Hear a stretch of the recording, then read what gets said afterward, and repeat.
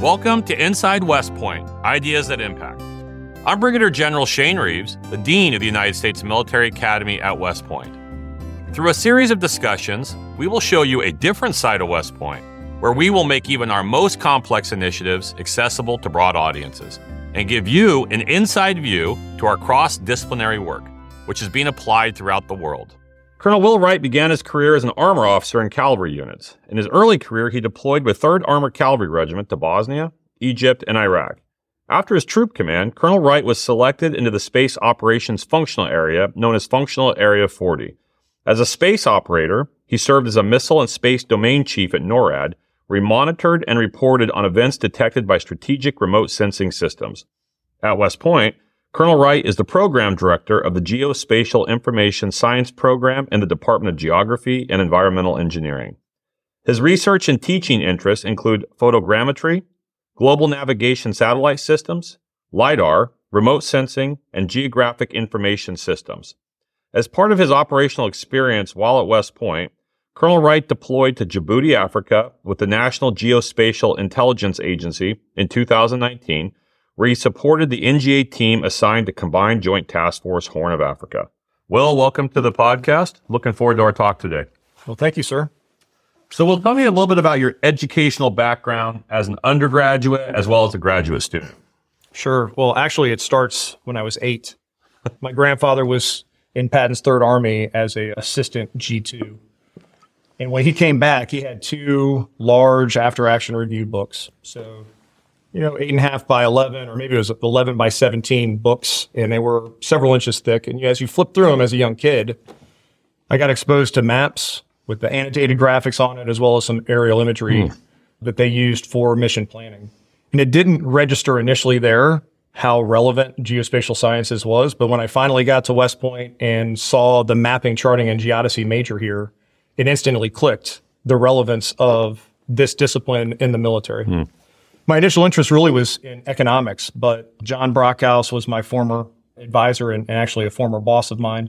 And he started explaining site suitability analysis, the applications across all sorts of different disciplines, but specifically things like where you should build a Starbucks coffee shop for the best price, value, and certain strategic locations. So that was the path at West Point. It was really the discipline is what inspired me to be a lifelong learner. I think when you look at the day that I got enrolled in cartography and what happened with my grade point average after that, it went from not great to really good. Hence your interest. That's where the interest totally goes piqued from. my interest, wanted to do the homework ahead of time. I actually did homework on the weekends. Anyway, I knew when I left here, I wanted to come back to teach. It actually was one of the things that drove some of my decisions in my military career was to try to get back here.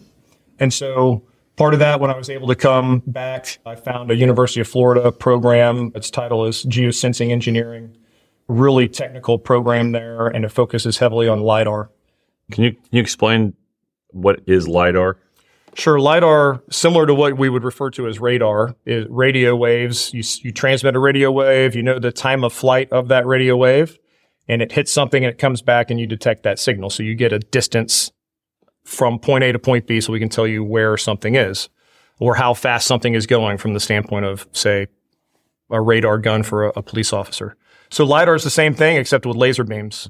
Recent news has a lot of LiDAR systems being put onto self-driving cars and autonomous cars so that you know what's around you. So that's the basic technology. But if you put that on an aircraft and you orient the LiDAR system down, you'll be able to map the earth and you'll be able to get the tops of trees, but you also get some of that light beams going to the bottom of the forest. And so you'll be able to say how tall a tree is and where the bottom of the ground is. So we can start taking measurements of tree heights, and you can find structures such as buildings and other things that you wouldn't normally be able to see.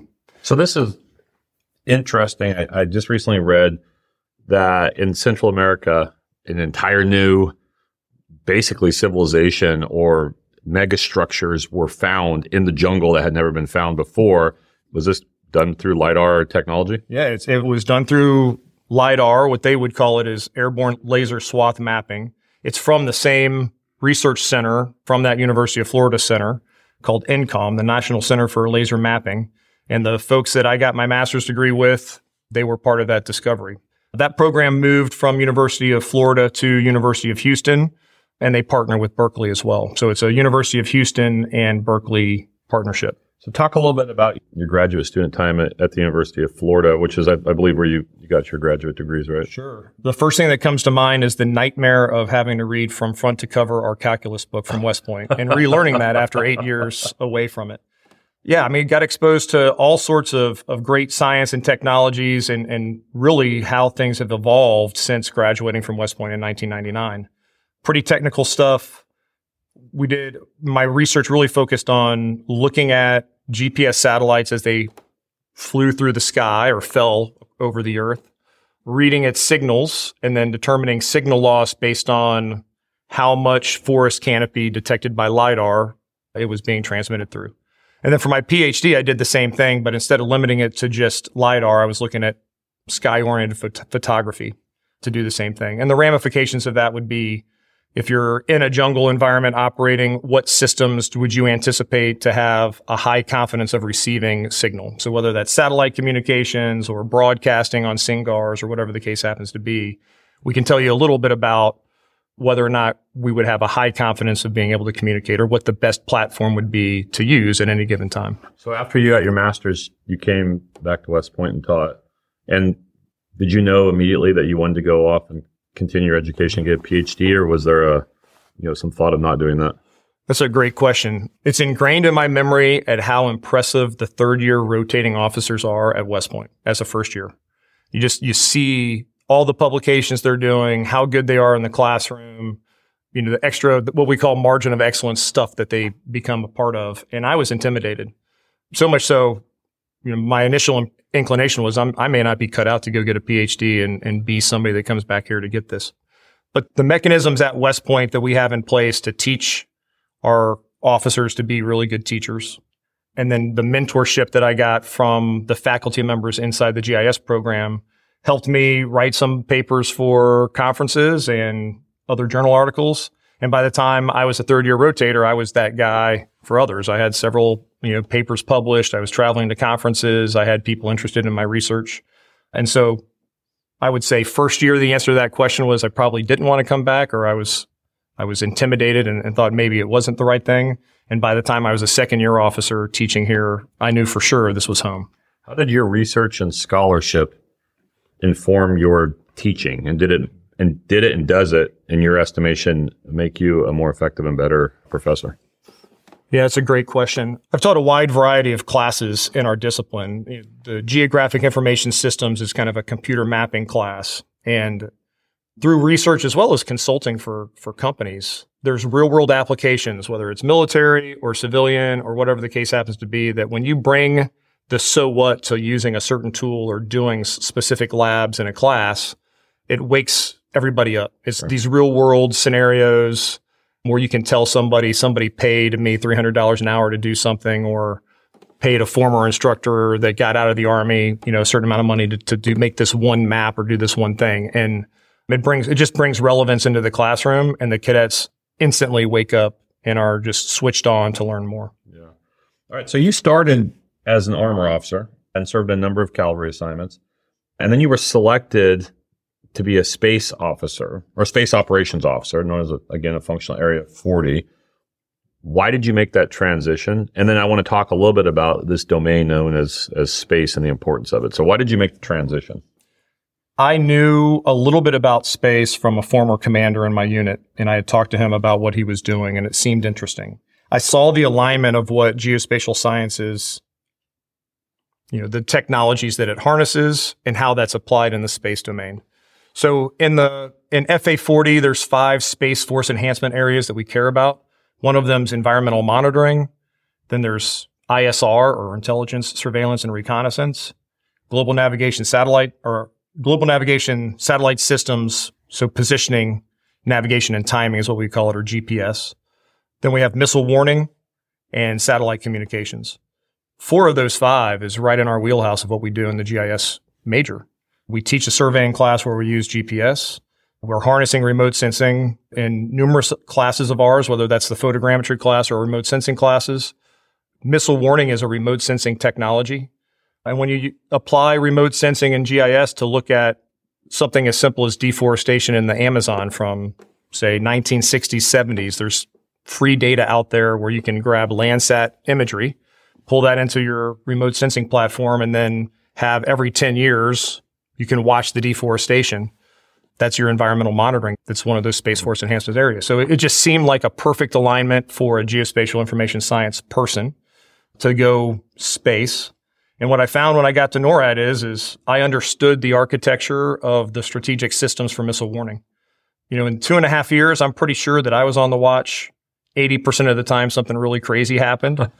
And we were able to troubleshoot that pretty quickly. And I think what makes an Army officer unique from some others is that we're used to, and as an armor officer, we're used to being a decision maker or working for decision makers. I was able to effectively communicate the things that the command center director needed to know or the NORAD commander needed to know to make a timely decision without totally nerding out on the physics and the science behind what was going on and tell him how soon he has to make a decision. So what were some of the opportunities you experienced in your career where you started to, as an armor officer perhaps, where you were like, hey, I see a gap and I would really like to start to work towards filling some of those gaps? Sure. I saw that almost instantaneously. Within 3 months of arriving to Fort Carson, I was in Bosnia. And having been a GIS major, I saw all these awesome maps and all this great technology and all these satellite companies that are giving us imagery. We go to Bosnia and we're operating on really old maps, 20 years old. It was hard to get new maps. We had zero imagery. You fast forward from 1999, 2000 to 2003, and we're in Iraq, getting ready to go to Iraq. And I remember I was a very senior lieutenant. I was basically a very junior captain. I was a junior captain. Stop move was in, and I was just this extra officer that my battalion commander had. And I'm sitting there slicing maps apart and stitching them together for the S3 shop. And we had a trunk full of maps for the entire country of Iraq. I mean, a trunk, like the West Point trunk, full of maps. And they were probably 20, 30 years old. And again, I was frustrated that there wasn't something better. And so one of kind of my initiatives since I've been here is to show cadets where they can get new satellite imagery and how to get grid lines on them. So in our DIRT class, every cadet gets exposed to Maxar's digital globe platform where you can throw your CAT card in, register for an account. What is DIRT, very quickly? Sure. DIRT is our physical geography class. It's a required class for all cadets to take. They'll take it in their freshman or sophomore year, plebe or yearling year. And they get exposed to a wide range of the physical landscape as well as the human landscape where we find ourselves as officers operating in. And so talking to the king of DIRT, as we call him, the course director of DIRT, I suggested that they give a lesson on and everybody get an account to be able to download this imagery. In places outside of the United States, you can download this imagery, and in certain places, it'll only be 3 days old. In others, it'll be a month or 2 months old. But we're not dealing with maps that are 30 years old. Certain features on the ground is right there. And with a very easy click of the button, you can put your military grid reference line on it and people can navigate on them. So that's one example of harnessing this technology and making our young leaders know what they have available to them as they go out to the force. Because you can't really predict where you're going to be, but if you have that tool in your tool bag, you can be the officer that's armed and you can provide that platform. There seems to be a real military necessity for not just young officers, but for the United States military, especially with this expeditionary mission, to have access to this technology. Is this something that's widely available and used by the Army at this point, or is there still, a bit of stitching maps together before you go somewhere? Well, I think there's always going to be the need to stitch maps together. You just never know what is going to happen to technology. So you've always got to plan for being in an austere environment where you don't have the bandwidth that you would expect for, or that you just can't take it for granted. That said, I think there are enough people now that know that the technology's out there that they can continue to update their maps and these products. And if you have a topo engineering type group, your engineer folks or your geospatial planning cells or a space team, they can pull that data on plotters and continue to update the units with new maps. I would say that we're probably still falling short across the Army of making sure everybody knows the technology's out there. But I think we're getting better at educating the force. I've heard that they're training the new second lieutenants about the imagery download capabilities. Yeah, because it definitely also seems like it'd be an advantage for the military that has access to this technology and can apply it at the lowest level, simply for the fact that gives those soldiers or those units the ability to navigate in a much more clear and transparent way. So, I mean, as you said, hopefully this is something that's developing. But what advances have you seen since you've gotten so deep into this field, and where do you see it going? The spatial resolution of satellite images that we would be able to see would be a few meters in spatial, each pixel size, more than a meter. And now almost every commercial satellite system is at least a meter, if not smaller, a foot.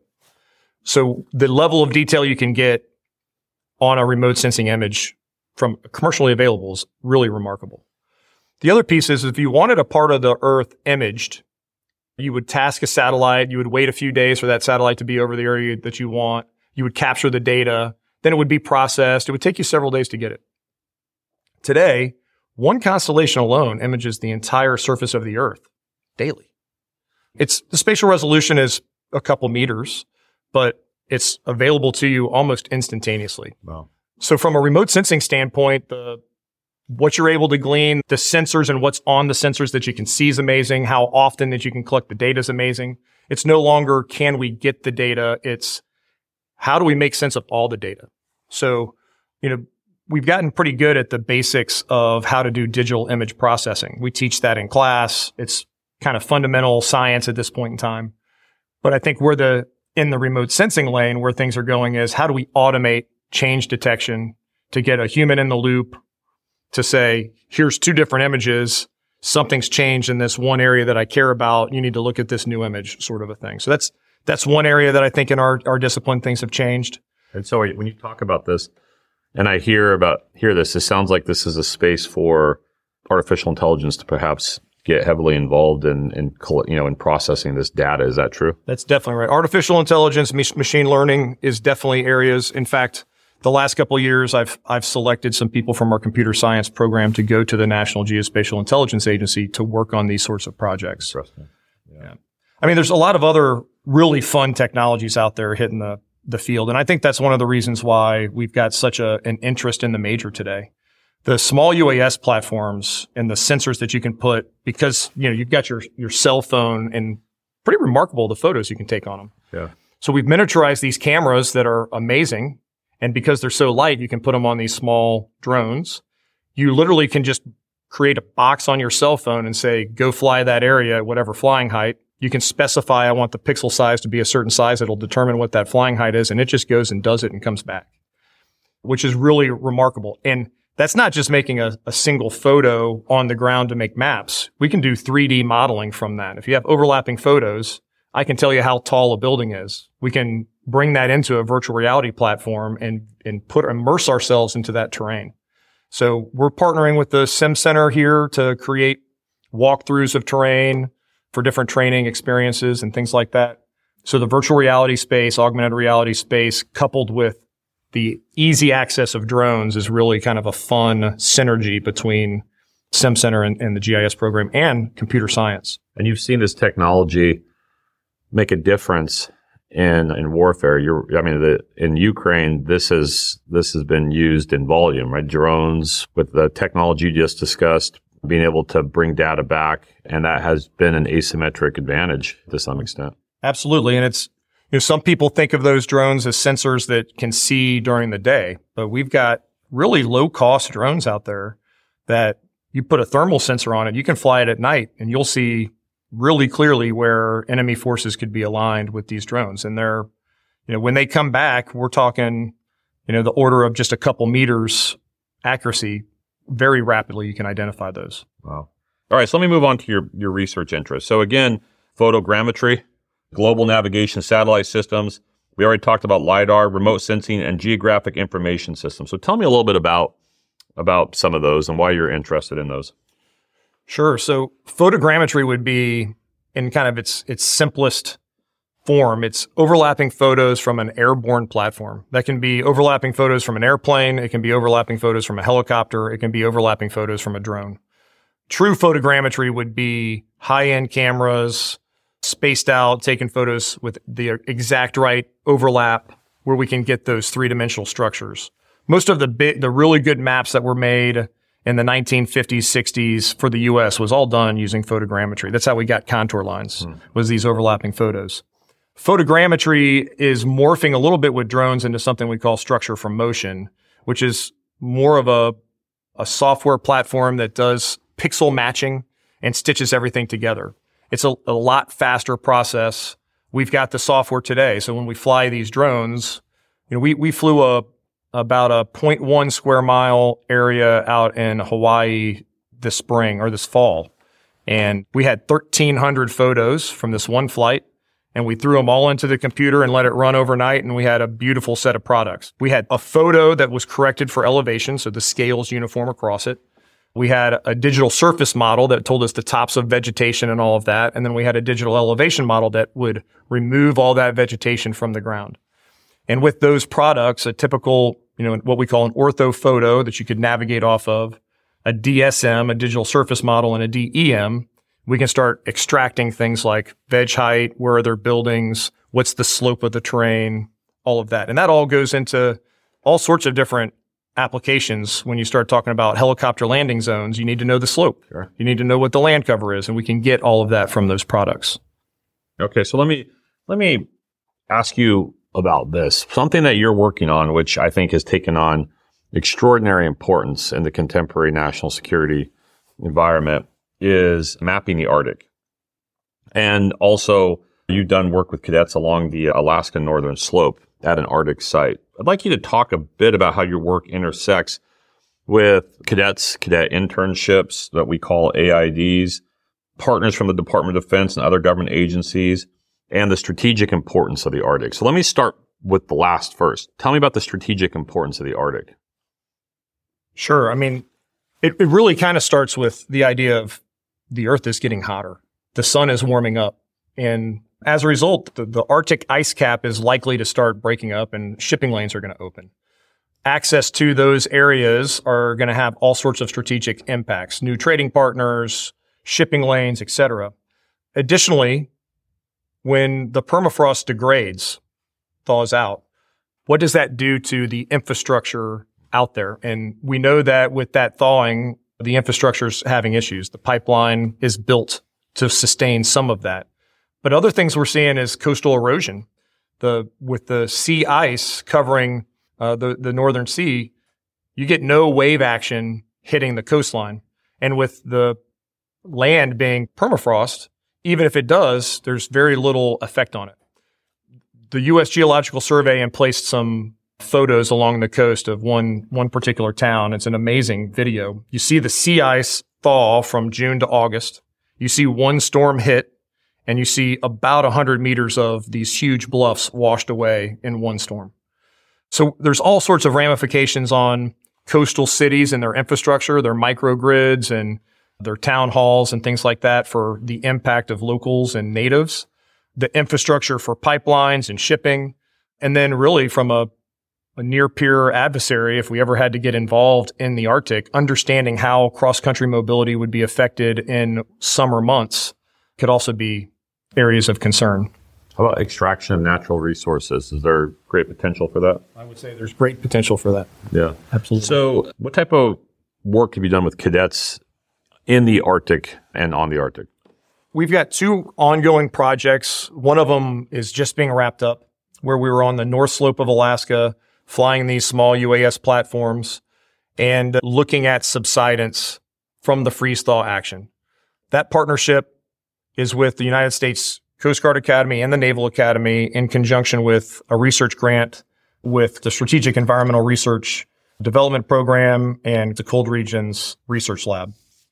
The implications of that subsidence are far-reaching. What Navy is interested in is taking water samples and saying, what's the chemistry of the water? They've got experts to do that. They wanted us to do the mapping to see what was going on with the subsidence and the permafrost over the course of, it was really 4 years. We had a 1-year break. But we would go out in June and then again in September, and we would difference the data we collected in June versus September. And then we would difference the data from 2019, 21, 22, and 23 and see what's going on as far as over time. One of the theories is that there may be a lot of methane gas trapped. And as the freeze-thaw action happens, we could be releasing methane gas, a greenhouse gas. Yeah. And if from a micro scale, if we can detect that, we can apply that at the macro scale and start running some models to say how significant is the thawing of the permafrost at those latitudes. So that's one of the projects that we've had going on. That one's wrapping up. We've got another proposal in to do work out on the coasts where we're looking at the coastal erosion process. We've talked about that for a while. We've done quite a bit of literature review, and that proposal actually got submitted this week. So we're hopeful that over the next 3 or 4 years, we'll have the same partnership with the same service academies. We'll send the cadets out there and we'll talk with the villagers. We'll teach them how to use some of our technologies. We'll also go out there and we'll map and try and look at what's going on in some of these coastal towns. The other ongoing project is with the National Geospatial Intelligence Agency, where we're looking at helicopter landing zones in all sorts of different environments and the considerations for an aviator when they want to land someplace. And so that environment is really austere. It's hard to tell what's there. And I'll give you an example that's kind of funny. The research out on the North Slope, really, Dr. O'Banion has been the key player on that. And he was out hiking around with some cadets one day, laying out our ground control that gets surveyed in so we can really align the imagery up really well. And he took a little step off what's called a tussock, which is a grassy little knoll, a couple feet high, and he slipped off of it. And next thing you know, he was at his waist, a little bit above his waist in muck. Yeah. And he had to get help to get out of there. Water started rushing into his feet and everything else. You can only imagine landing a helicopter or trying to maneuver heavy equipment in that space. In the winter, when it's frozen, no problem. But as soon as it thaws, it's a problem. So looking at cross-country mobility, the impacts of whiteout and different types of terrain and vegetation out in that space is one of the things NGA is interested in. But all of this is about partnerships. I mean, we can't go out there with the funding from my program to do this. It's NGA gives us money, the partnership with the Naval Academy, CREL, CERTIP, they fund all of these opportunities.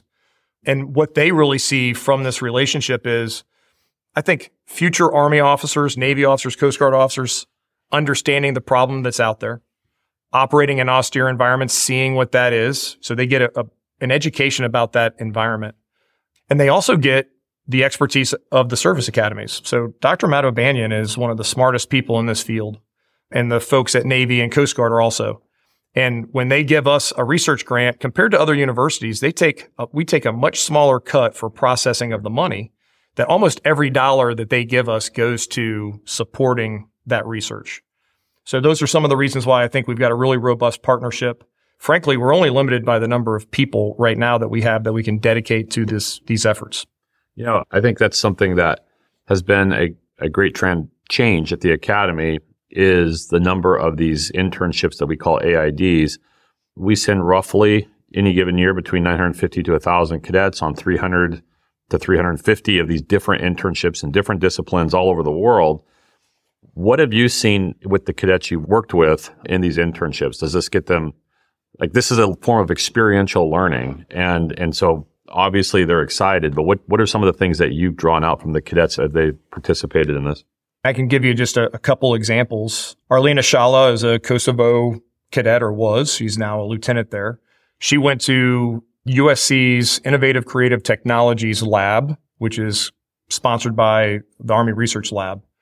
She was flying drones out there for the summer, came back and did some really great research where she was using kind of a hidden camera on her shoulder, and she walked through a building and was able to map the inside of a building using the sciences that she learned while at USC's ICT. She was able to publish some papers, present at some conferences, and subsequently she got a Knight Hennessy Scholarship. John Erskine's another great example. I hope he decides to come back to teach at West Point. He got 2 AIADs, internships at the National Geospatial Intelligence Agency, worked on 2 different projects, published numerous works, and got a 1-year Southampton scholarship in the United Kingdom. One of my partnerships was with the Southampton University a couple of years ago for helicopter landing zones, because I grabbed John Erskine to to be my second lieutenant leading the field expedition a couple of years ago when we went to Colorado, Alaska, and out in California. And he did everything. Everything he collected, he then put into his thesis.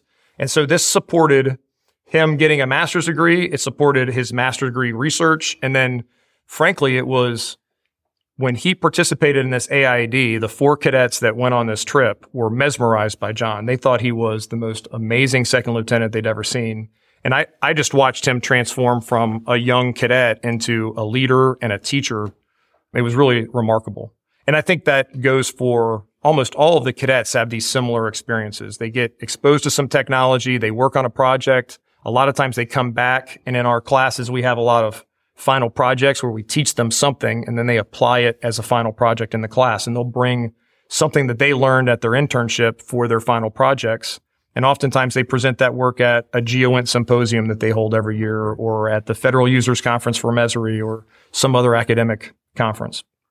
I would, though, like to point out, like, as cadets are exposed in dirt and other places to mapping and all the other, technologies that you've discussed today, how do you see this being useful for them regardless of branch or future job?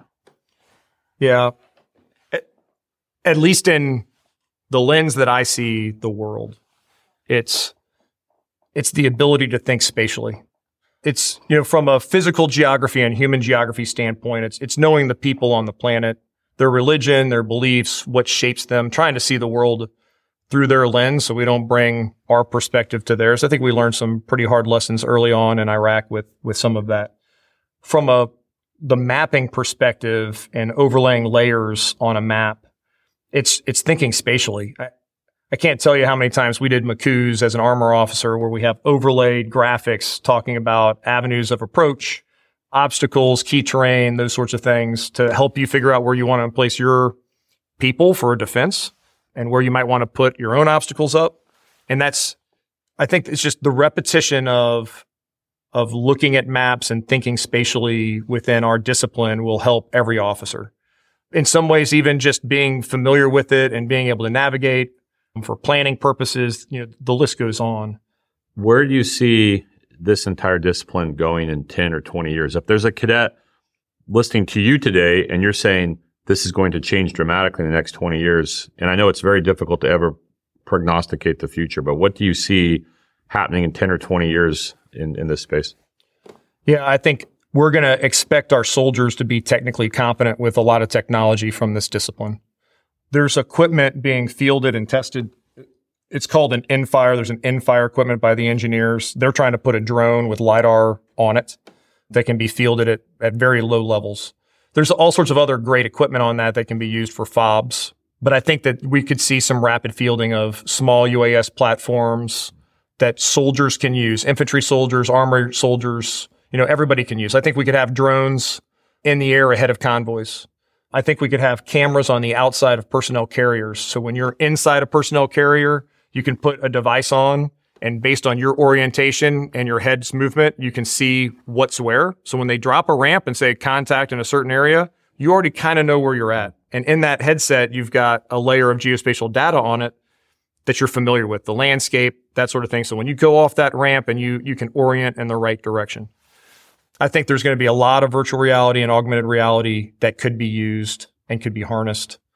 I think artificial intelligence and machine learning is the wave of the future. And I think one of the things I've been encouraging our cadets to do is to take the cyber track here, because I think programming and understanding that and harnessing that in our software will make them super marketable in the coming years. Because I really think we're going to get to the point with all the data capture around the world, being able to know and automate certain processes will be huge.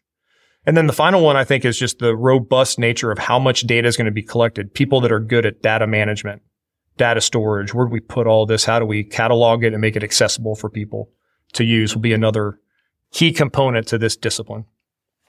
And the rest is, I will tell you, I didn't even think about small UAS. I didn't think about laser scanning or augmented reality in 1999. That wasn't even on the forefront of my brain. And here we are less than 20 years later, and those are the really cool technologies. So what's next? I have no idea. I do think that there's a lot of talk of GPS having some limitations. We talked about the possibility, really inexpensive to jam global navigation satellite systems, inexpensive to do. I think we're going to look at some alternatives for that.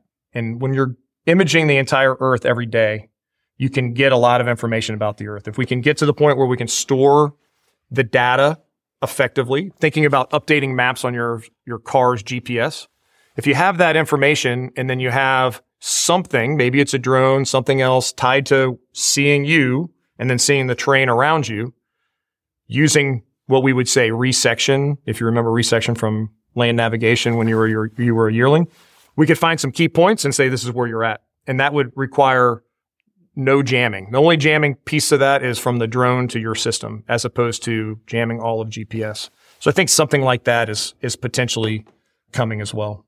And that's just spitballing a little bit of what I think could be coming. That's fantastic. All right. So let me just ask you a few questions. So why is dirt the best major in the academy?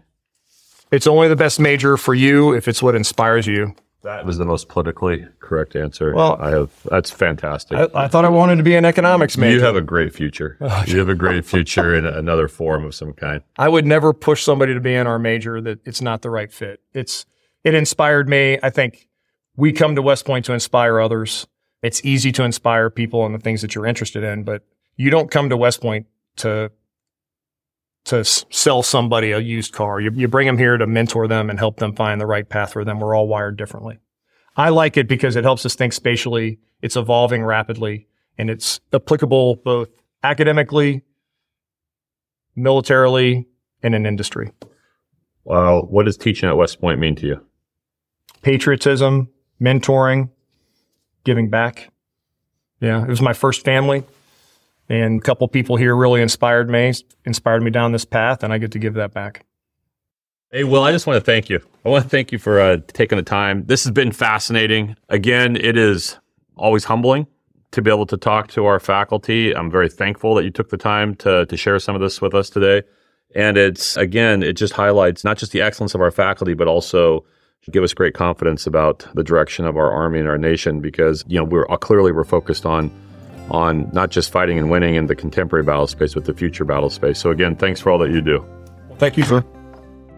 I'd also say, please be sure to tune in to the Inside West Point Ideas That Impact podcast next month.